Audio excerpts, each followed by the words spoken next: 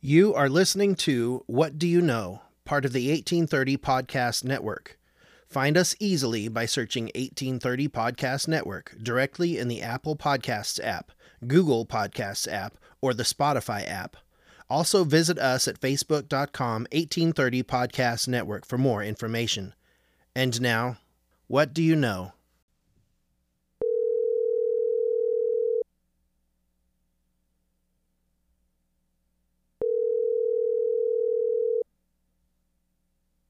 Hello.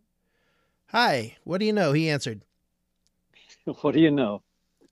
This is Bob Hedrick, I assume. Thank you for Yes, answering it the call. is. I'm really glad that you're taking part in our podcast, and thank you for answering the call. This is as typical. We jump right into this. I'm ready if you are. Sure, might as well. All I'm right. I'm good to go. All right. Can you share a testimony of your calling? Well, sure. I'll give you some background to that. I grew up, going to church all the time, all those kinds of things, and I got to be honest with my last name. I knew that there was a lot of I felt a lot of pressure, I guess, to live up to my last name. Right.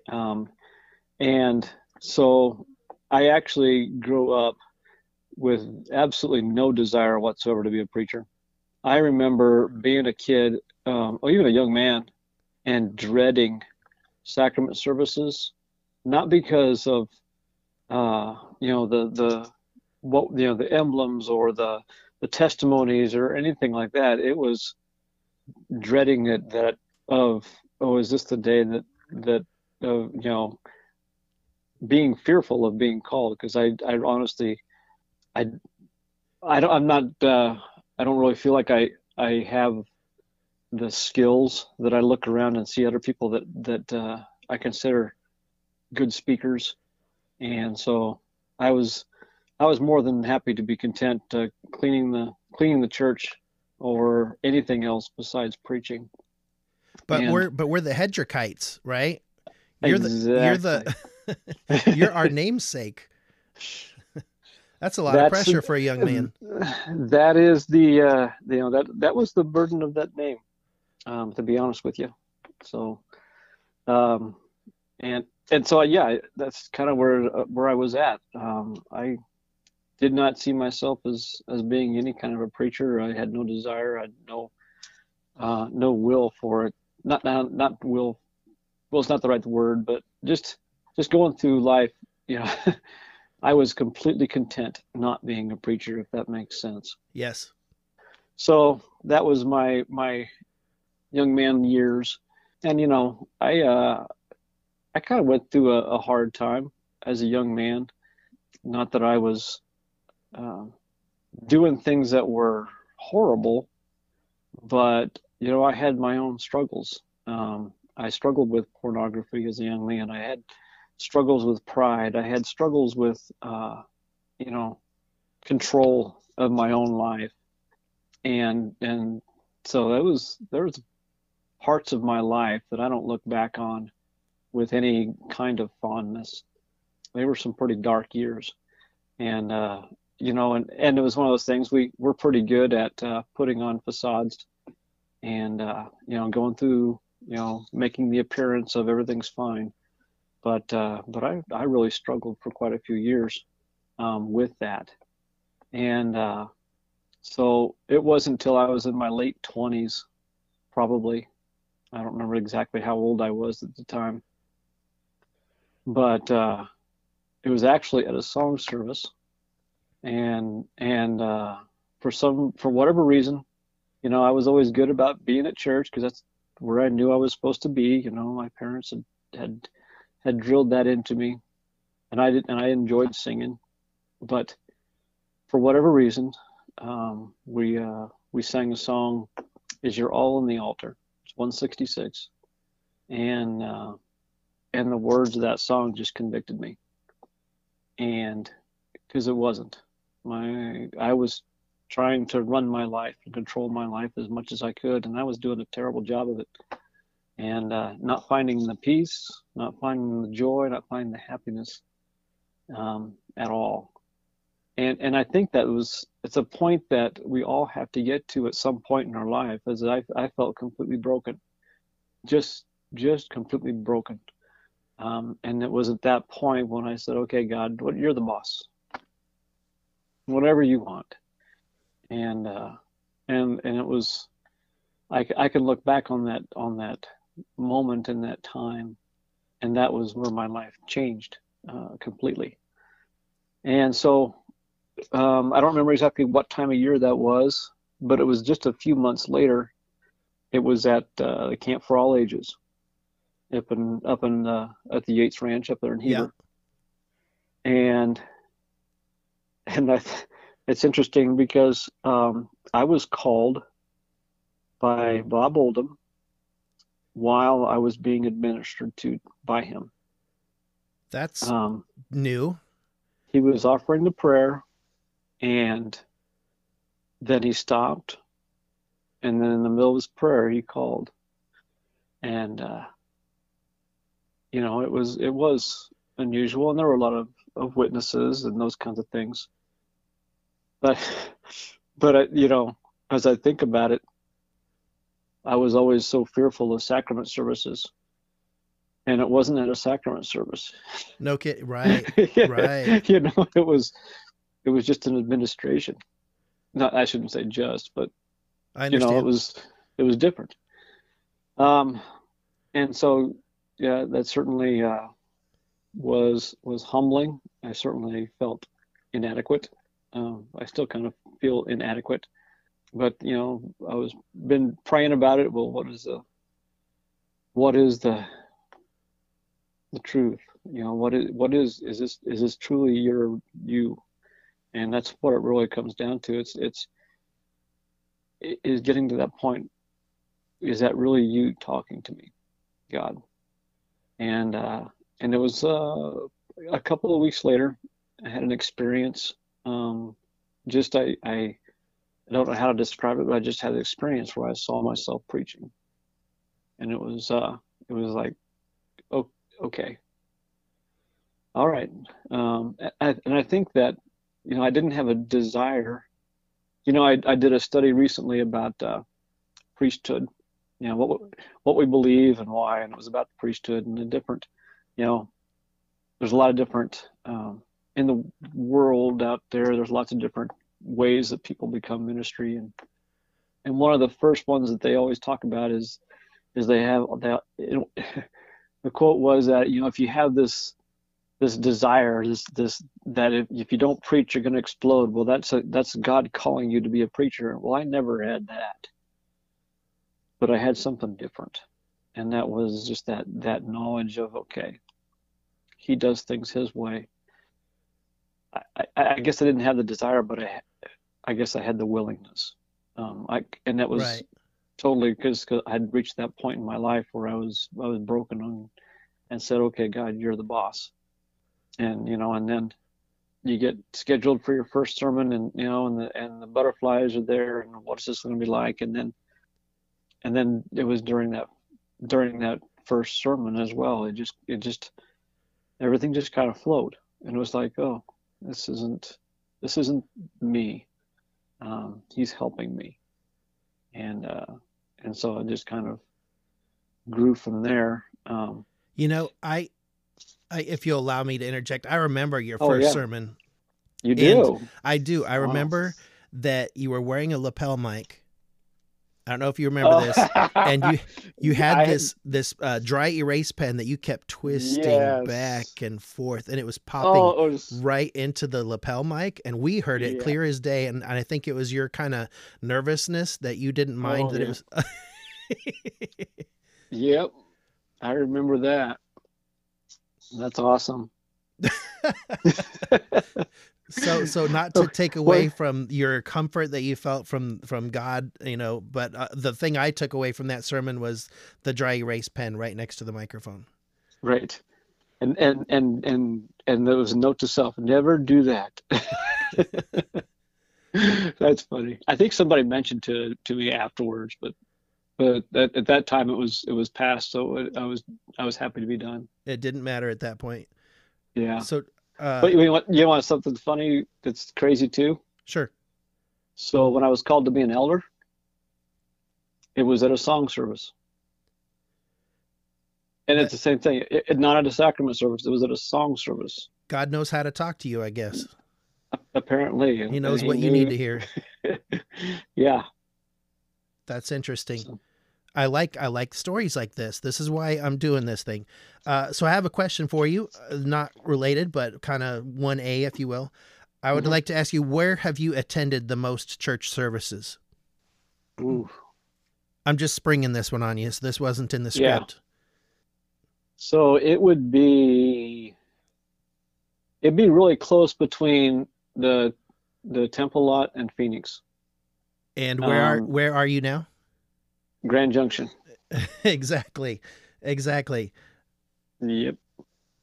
So you just bloom where you're planted, or where you feel the need to go, or I'm not. There's we could talk more about that on another time, but I just think that's Yeah. interesting how you've seemed to have been split up into three different places where God's put you. That is a fact. Um, I do I do feel like I've had three different lives, or three different parts of my life. Certainly. Okay, you ready for question number 2? Well, sure. How long or how much do you prepare for a typical sermon, and how many sermons have you preached? So, a typical sermon, I would guess around 3 to 4 hours, and it varies obviously. I am a Saturday night before uh, before the service on Sunday preparer. I think during the week I will try to be mindful of uh, of thoughts that I Mm-hmm. feel like are directed on my mind, whether it's something I hear somebody say or something I read or something, and will spark something.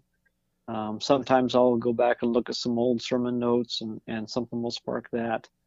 But it's probably 3 to 4 hours typically, um, to get it kind of where I'm comfortable with. And and my sermon notes, I'll have verses, and then I'll have thoughts, and then I have arrows, and then I have asterisks, and then I circle things, and it's they're a mess. But I guess I got to the point where I know where I'm going, and I really admire the guys that can have it all printed out, and have everything all organized, and mine doesn't usually work quite that way. Now, I really enjoy, I guess more than preaching, I love teaching classes. Okay. I think it's probably just because the interaction you can have with students that way. You can ask questions, you can have more of a conversation. But, I was thinking about that as well. And, I bet it's probably 6 to 8 hours per hour of class that I do, because we do studies on Wednesday nights here, and it's probably 6 to 8 hours of study ahead of time for each hour worth of class. You have to be more So, prepared if the congregation can ask questions right back to you, right? well, yeah, because you feel like you really need to know the background in depth in order to really be able to teach anything. And so, but yeah, it can get time consuming, but it's worth it. So did you have a number? Did you come up with a number? Oh, you know what? I was thinking about that. So it's been 25 years ish, and I'm guessing several hundred. Okay. But I couldn't tell you for sure.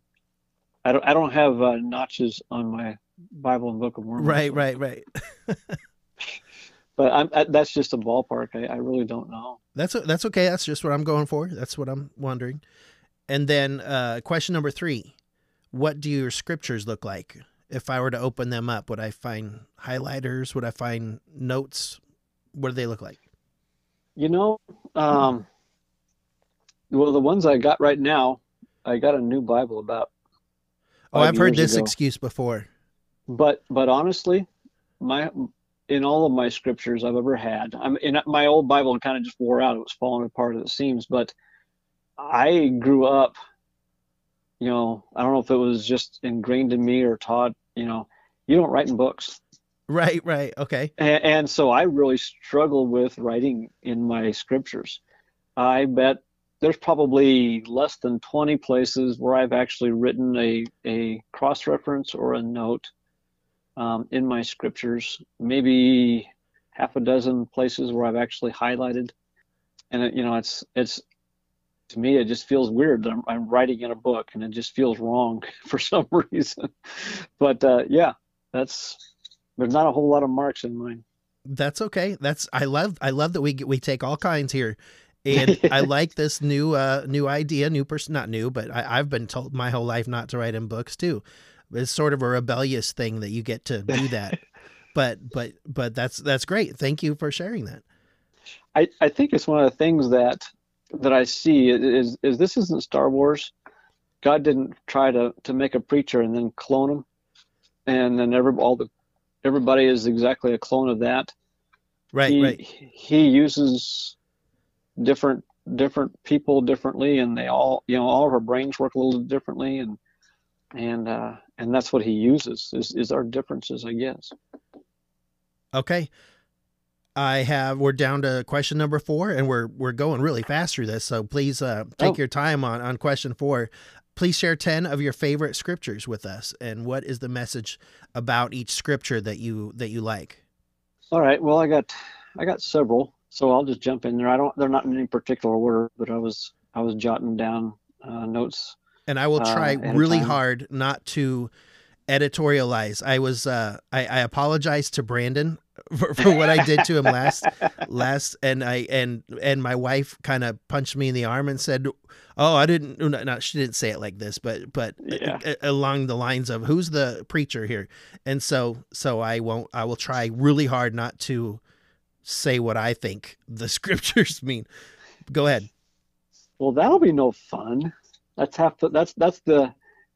part of the process, I think, Oh, I know. because I think That's what I love about everybody it. every At the dinner everybody's going table. to read it. Yep. I guess that's why I like the classes more than giving sermons is having that interaction, having Right. that iron sharpening iron moments. Those mental wrestling moments, I guess. Yes. Okay, go ahead. I'm going to be quiet now. Yeah. Okay, so the first one that came to mind is probably one of my favorites is First Nephi chapter 1 verse 65. And it says, "And it came to pass that I, Nephi, said unto my father, I will go and do the things which the Lord hath commanded. For I know that the Lord giveth no commandments unto the children of men, save he shall prepare a way for them, that they may accomplish the thing which he commandeth them." And this is, when Lehi, his father, has been directed to send his boys back to Jerusalem to get the plates or the records for his people, and Nephi recognizes that, okay, if God's asking us to do something, all we have to provide is our willingness. And I have to be reminded of that frequently, is that concept of I don't have to do everything. I don't have to have everything figured out. I think that's part of it goes back to my desire for control, is to have all the ducks in a row, all the things, everything's lined up ahead of time, so it goes perfectly, and I don't. It's that steering wheel moment. I keep wanting to reach over and grab the steering wheel, and God's got it, and I have to remind myself of that, and I feel like sometimes I feel like it's like I don't even know what I'm doing. How in the world can I do this? And I got to remember, it's like, wait a minute, the Lord commanded, and so He will provide, and He does, and I just take great comfort in that whatever He asks us to do, whether it's to preach, whether it's to do podcasts, whether it's to do anything, He makes it so that we can do it. He's already got it figured out. He's already prepared a way for it to be done. All we have to offer is our will, our willingness to go ahead and say, okay, you're the boss. I'll trust you. Just help me know what the next step is. And he always does. That's kind of how I felt when I had my first son. I have no idea what this is about. I don't know how to do this. And whether you know how to or not, you're going to do this. You're kind of forced. It's forced on you as a dad, and you're going to figure it out as you go. And it's that's kind of the feeling I get from that description of that verse. Oh yeah, totally. And it's talking about dads. I had the conversation with Cody several times as well. You're the oldest. That's what we learned on. We made lots of mistakes right. with you, because we didn't know what we were doing either. But we have had that desire the willingness to do it. And so you learn and you grow, and the same thing. He's got it figured out, and he's prepared a way for it to be done. And we just have to be willing. My next one I think I'm going to read is going to be in Joshua chapter 1, verses 6 through 9. And it says, this is the Lord speaking to Joshua. He says, "Be strong and of good courage, for unto this people shalt thou divide for an inheritance the land which I swear unto their fathers to give them. Only be thou strong and very courageous, that thou mayest observe to do according to all the law which Moses my servant commanded thee. Turn not from it to the right hand or to the left, that thou mayest prosper whithersoever thou goest. This book of the law shall not depart out of thy mouth, but thou shalt meditate therein day and night, that thou mayest observe to do according to all that is written therein. For then thou shalt make thy way prosperous, and then thou shalt have good success. Have I not commanded thee? Be strong and of good courage. Be not afraid, neither be thou dismayed. For the Lord thy God is with thee, whithersoever thou goest." This is, one of those verses that I know that God's speaking to Joshua, because he's given him this tremendous responsibility to lead the Israelites, leading a couple of million people that have a history of not being very easy to lead. Right. And so here he's been given this tremendous responsibility and burden, and it's God's giving him this. It's almost like a reminder. Says, be courageous, have courage, because you're doing what he's commanded, what he's asked you to do. I think one of the things I've always struggled with is confidence. I have lots of self-doubts about my abilities, about my my effectiveness, my what can I do? I can't do anything. I'm incompetent. And as, these are the verses that I go to from time to time, and it's like, have courage, because it's not you. It's not about you, it's about God. And that's where you get that source of courage to stand up and do whatever needs to be done. And that's I don't enjoy confrontation, but at the same time, I know that there are times when I have to be willing to confront and to stand up and to have courage. That's, it is not part of my personality to be like that, but I have to muster that courage because it's necessary. And I think that's just one of those things that even here, this man, all these years ago, God was instilling that in him. Prior to that, Joshua, he'd already been fighting battles. Well, you'd think he already had courage because he's already been this warrior, but he was talking about a whole different kind of courage.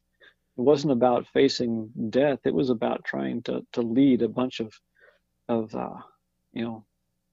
people that, like I said, didn't have a history of being willing to follow. And so the burden was tremendous, but the Lord provided everything for him, and the big thing was he provided that encouragement to say, hey, you got this.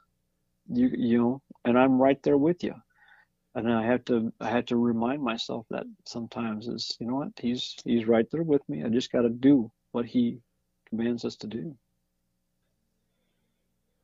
I think the next one I was going to use is 2 Nephi chapter 3, verses 31 to 35. And it says, nevertheless, notwithstanding the great goodness of the Lord in shewing me his great and marvelous works, my heart exclaimeth, O wretched man that I am. Yea, my heart sorroweth because of my flesh. My soul grieveth because of mine iniquities. I am encompassed about because of the temptations and the sins which does so easily beset me. When I desire to rejoice, my heart groaneth because of my sins. Nevertheless, I know in whom I have trusted. My God hath been my support.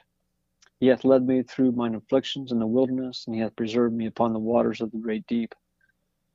And so here's this moment in Nephi's life where he's, you know, I can just imagine he's journaling basically. He's pouring out his soul into this record of he's pouring his heart out for us. And I think it's such a tremendous blessing to get a glimpse of his heart. Because, you know, it's easy to just look at all the things that he accomplished and his great faith and all the blessings he's had. But he struggled. You know, he had his particular temptations and sins. He had his own burdens to carry.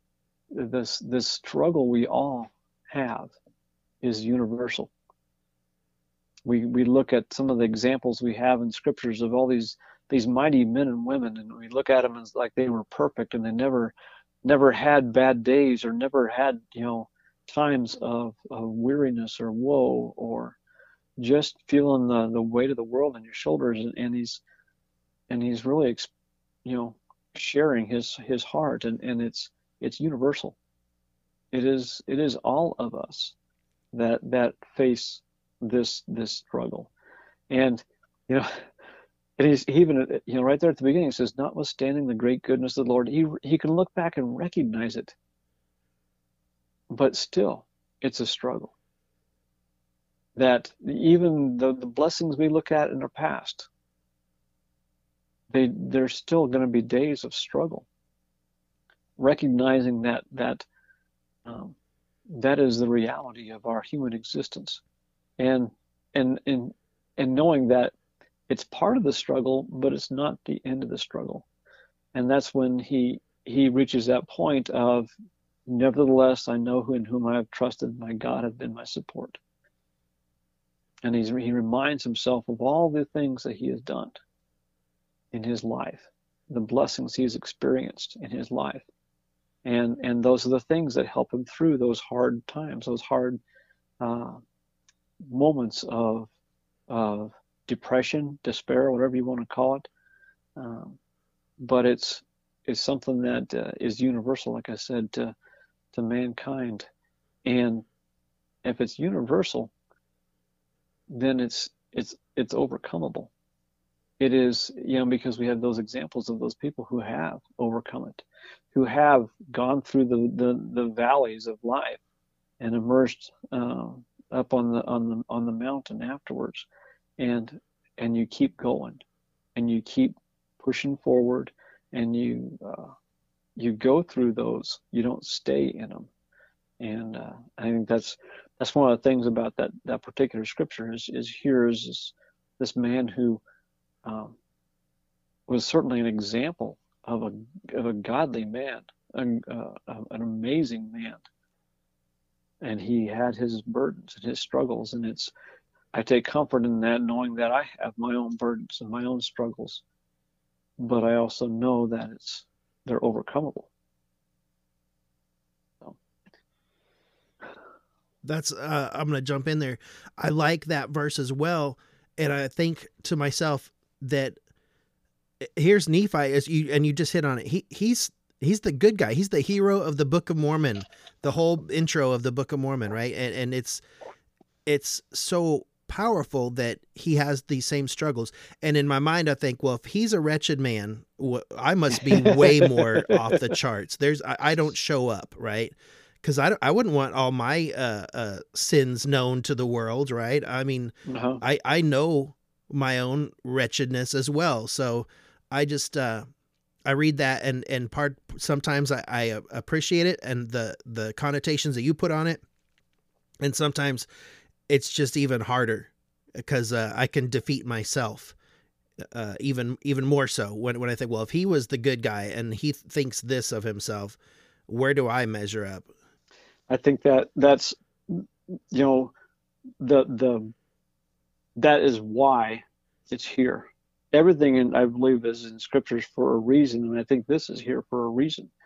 That that that humility that Nephi showed in sharing that, because it's, if you think about it, it's an example. This is a perfect example of one of the tactics that Satan will use. Yes. Is he knows, okay, yeah, God's blessed him, but I'm gonna make him remember all the times he messed up, and I'll bring those things up and accuse him again of his failures, and and but then the Lord guides Nephi through this, and it's this is an example of this fiery dart that Satan is throwing at him, that his armor is able to deflect, and then he, as the rest of the chapter goes, he goes forward and as a conqueror, and overcoming these times in his life when these things happen, these thoughts come to him.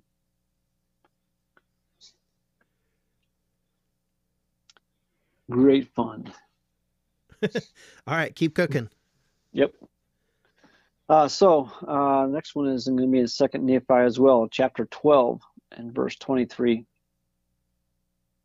And it says, "For the kingdom of the devil must shake, and they which belong to it must needs be stirred up into repentance. For the devil will grasp them with his everlasting chains, and they be stirred up to anger and perish."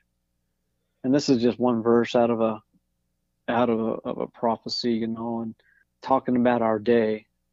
And I recognize, I think it's important when we look at those things that are going on in the world, and that it can seem like it's just completely chaotic. That, that who, that things are just happening so fast, and everything's just being turned upside down.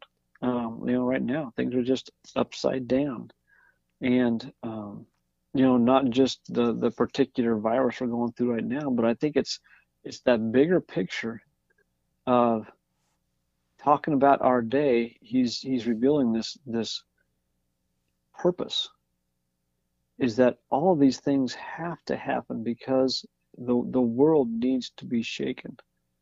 People need to be woken up to a need for repentance, and that kind of perspective allows us to see those events that we see going around us as, okay, God's still in control.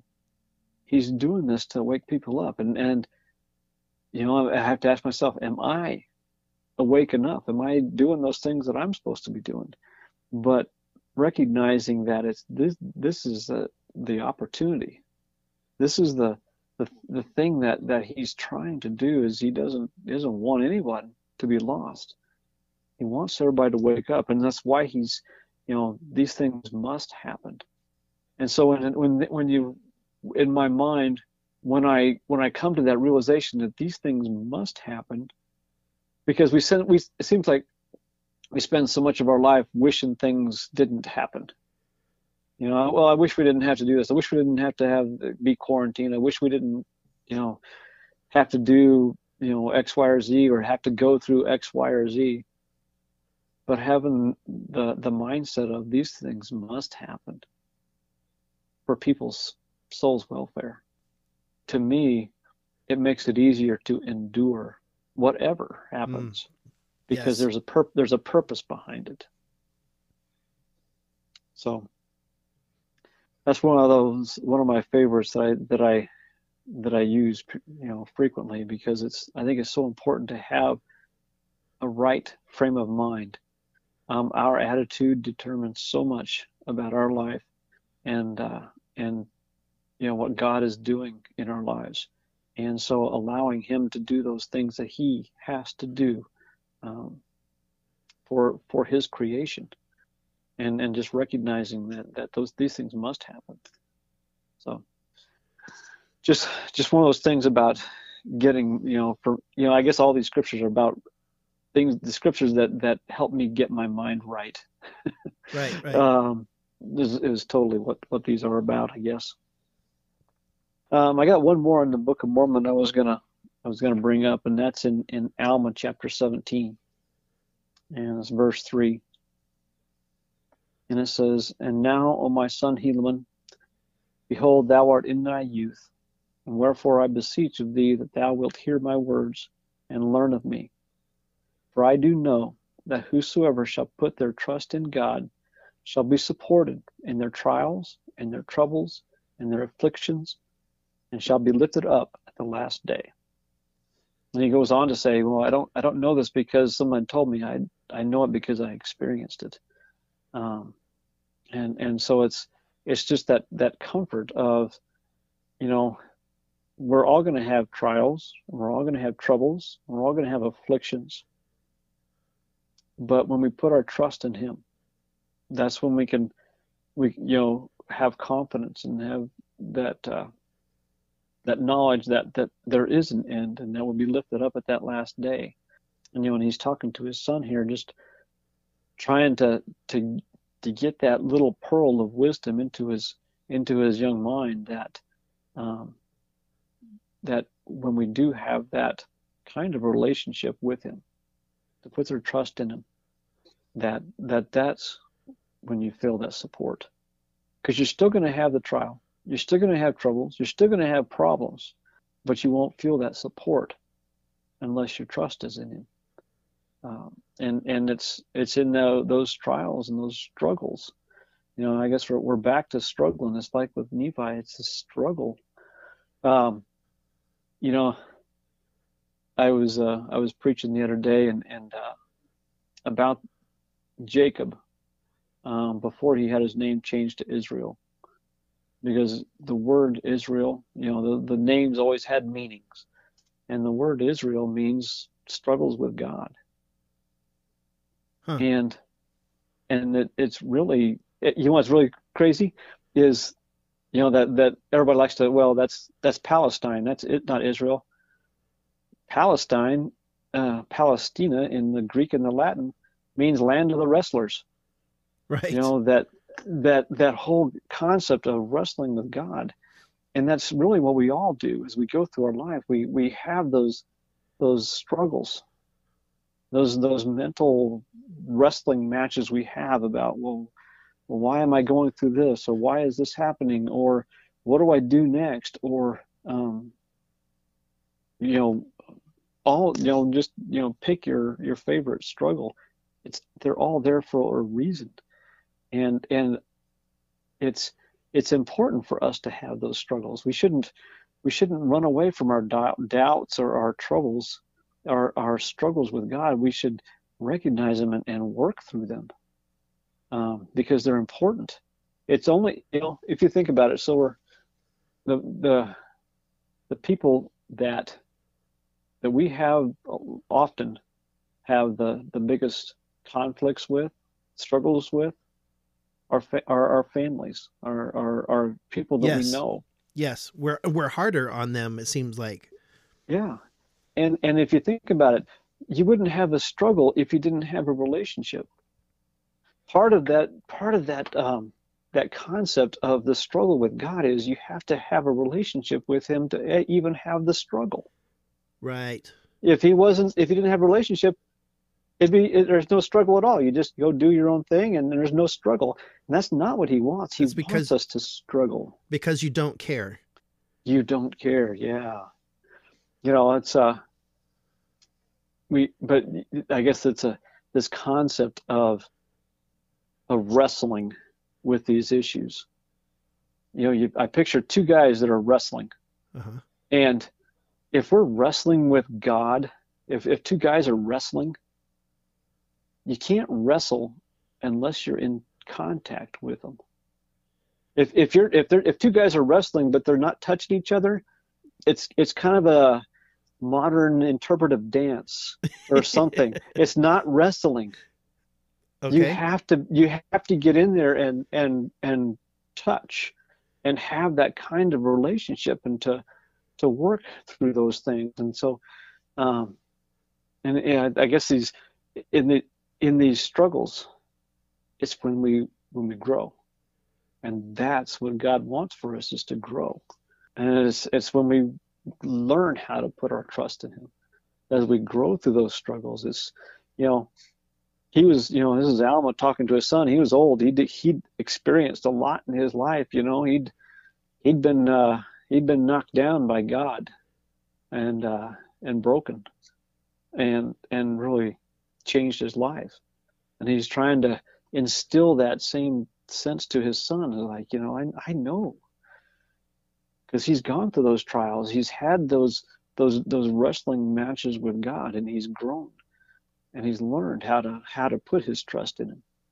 And so I think that's important for all of us, is to grow through those things, to put our trust in him. And that's that's one of those verses that just gives me comfort that we will be supported through those things in our trials in our life. That's if we didn't have the trial, if we didn't have the problem, we wouldn't have the opportunity to have that support from God, because we would be self-sufficient. We wouldn't need him, and that's not what he wants either. He wants us to need him. All right. Next one I got is in James chapter 1, verses 5 and 6. And this is a very familiar one, but I think it's foundational for us. And it says, if any of you lack wisdom, let him ask of God, that giveth to all men liberally, and upbraideth not, and it shall be given him. But let him ask in faith, nothing wavering. For he that wavereth is like a wave of the sea, driven with the wind and tossed. In church history, this is one of those verses that if we study church history, it's pretty prominent. Yep. But it's not just about church history. It's about us. He wasn't just talking to Joseph Smith. He wasn't just talking to, the people back then. He's talking to you and me today. That when we don't know what to do, we have this avenue that we can go to God and ask with that confident expectation of an answer. I think the challenge for all of us is recognizing the answer, or waiting for it. Yep. Or willing to accept it. Oh yeah. No. You don't understand. That wasn't the answer I wanted, because sometimes the answer is no, and sometimes I think of I don't remember who preached it. Sometime one of those things that stuck in my head for whatever reason is sometimes the answer is yes, and sometimes it's no, and sometimes it's not yet. And being willing to wait, like you said, but being willing to wait isn't giving up. Being willing to wait is just willing to acknowledge, okay, you're the boss, and I'm willing to wait, and with that confidence to know that he is that source of wisdom, and what I need to know, he will let me know, and in a way that I know it. When we were considering moving up here to Grand Junction, this is one of those verses that we were, that really played on my heart, because it was like, Lord, is this what we should do? And it wasn't, we were fasting and praying for several months, trying to know, is this what you want us to do? And there was just these moments of, I know for Liza, it was just a moment of knowledge, like, oh yeah, this is And same for me. It was like, oh, okay. Um, it's it's asking for direction, and then when you see his hand at work and you see the doors open, and sometimes when the doors open before you even knock, it's like, okay, God's putting that thought and that urge into you, and then when you act on that, he opens the door. That and when you act on your faith, then he's already made the plan ahead of time, but you got to take that step. And then once you start making that step, it's like the next step is he's already got it made, and the next step is already there and already made. It's like, oh, um, he's he's given us that. He's given that knowledge to us to know. All right, now, because when you're uprooting your family and doing those kinds of things, you need to know, and he did. So that's one of those things of great comfort to me, to know that he still has that wisdom, and I still ask him for it, to know what's best, and how best to handle different issues or whatever. But that promise is for everyone forever, and I take a great deal of comfort in that. The next one I got is 1 John chapter 5, verses 3 and 4. It says, "For this is the love of God, that we keep his commandments. And his commandments are not grievous. For whatsoever is born of God overcometh the world. And this is the victory that overcometh the world, even our faith." I think it's really important for each of us to know that we can overcome the world. That's what we were put on this earth to do, is to overcome the world, and to live that life victoriously over Satan. That he's not the boss of our souls. God is, and it's that our faith in him. It's our faith that makes us do those things, to live that life that he commands us to live. And when we do those things, he immediately blesses us. This sense of being, living a life that has overcome the world. That, it's, when I think about this victory, this overcoming, that it's an eternal thing. It's a war. There may be battles when we fall, but the war, we can be victorious. That our faith will guide us, and it's our faith in him as we grow spiritually. And it's like he said, it's not, his commandments aren't grievous. They're not terrible. They're not onerous. They're not difficult. Well, they are difficult sometimes, but they're not overbearing.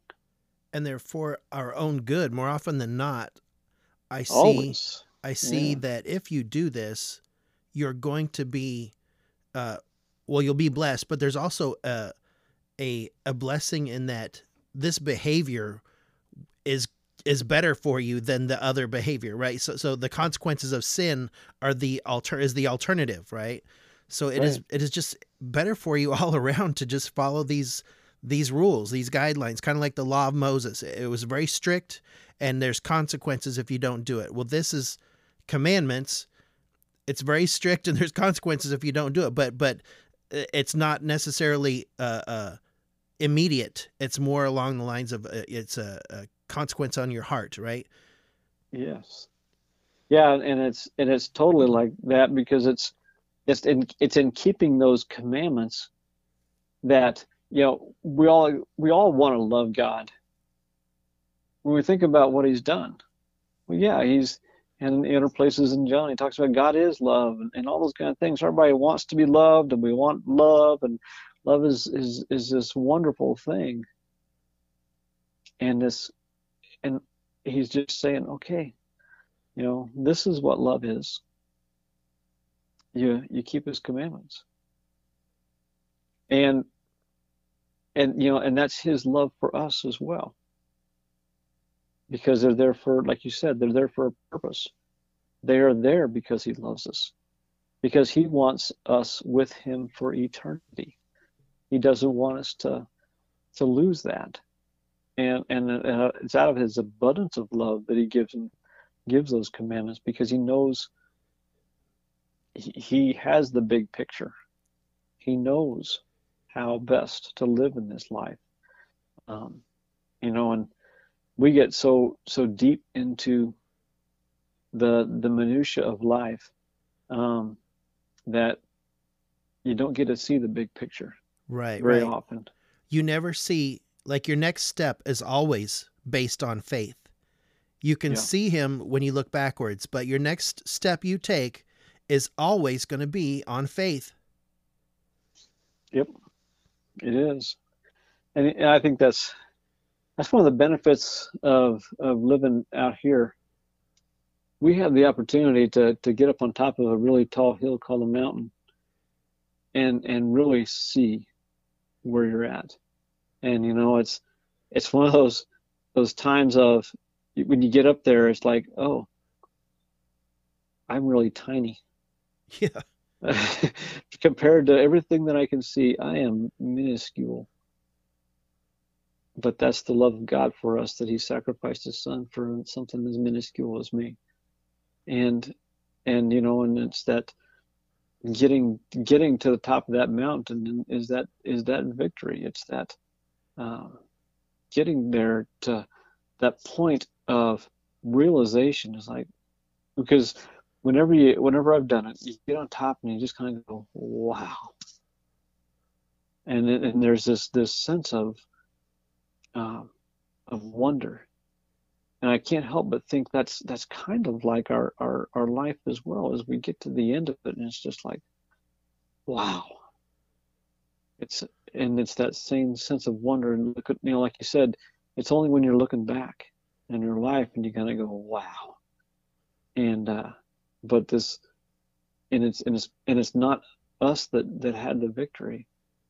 It was God that provided that victory. We just got to experience it, because we got to experience being wrapped in his love, and and growing through our weaknesses and our struggles and the problems we have had in the past.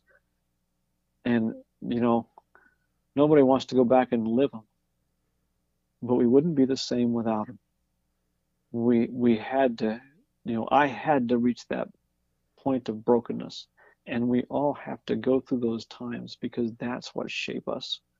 And that's, it's getting through those difficulties that we have the victory, because he is shaping our soul from moment to moment. And then the next verse I have is right along those lines, and it's it's looking forward to that time, and that's in Revelation chapter 21.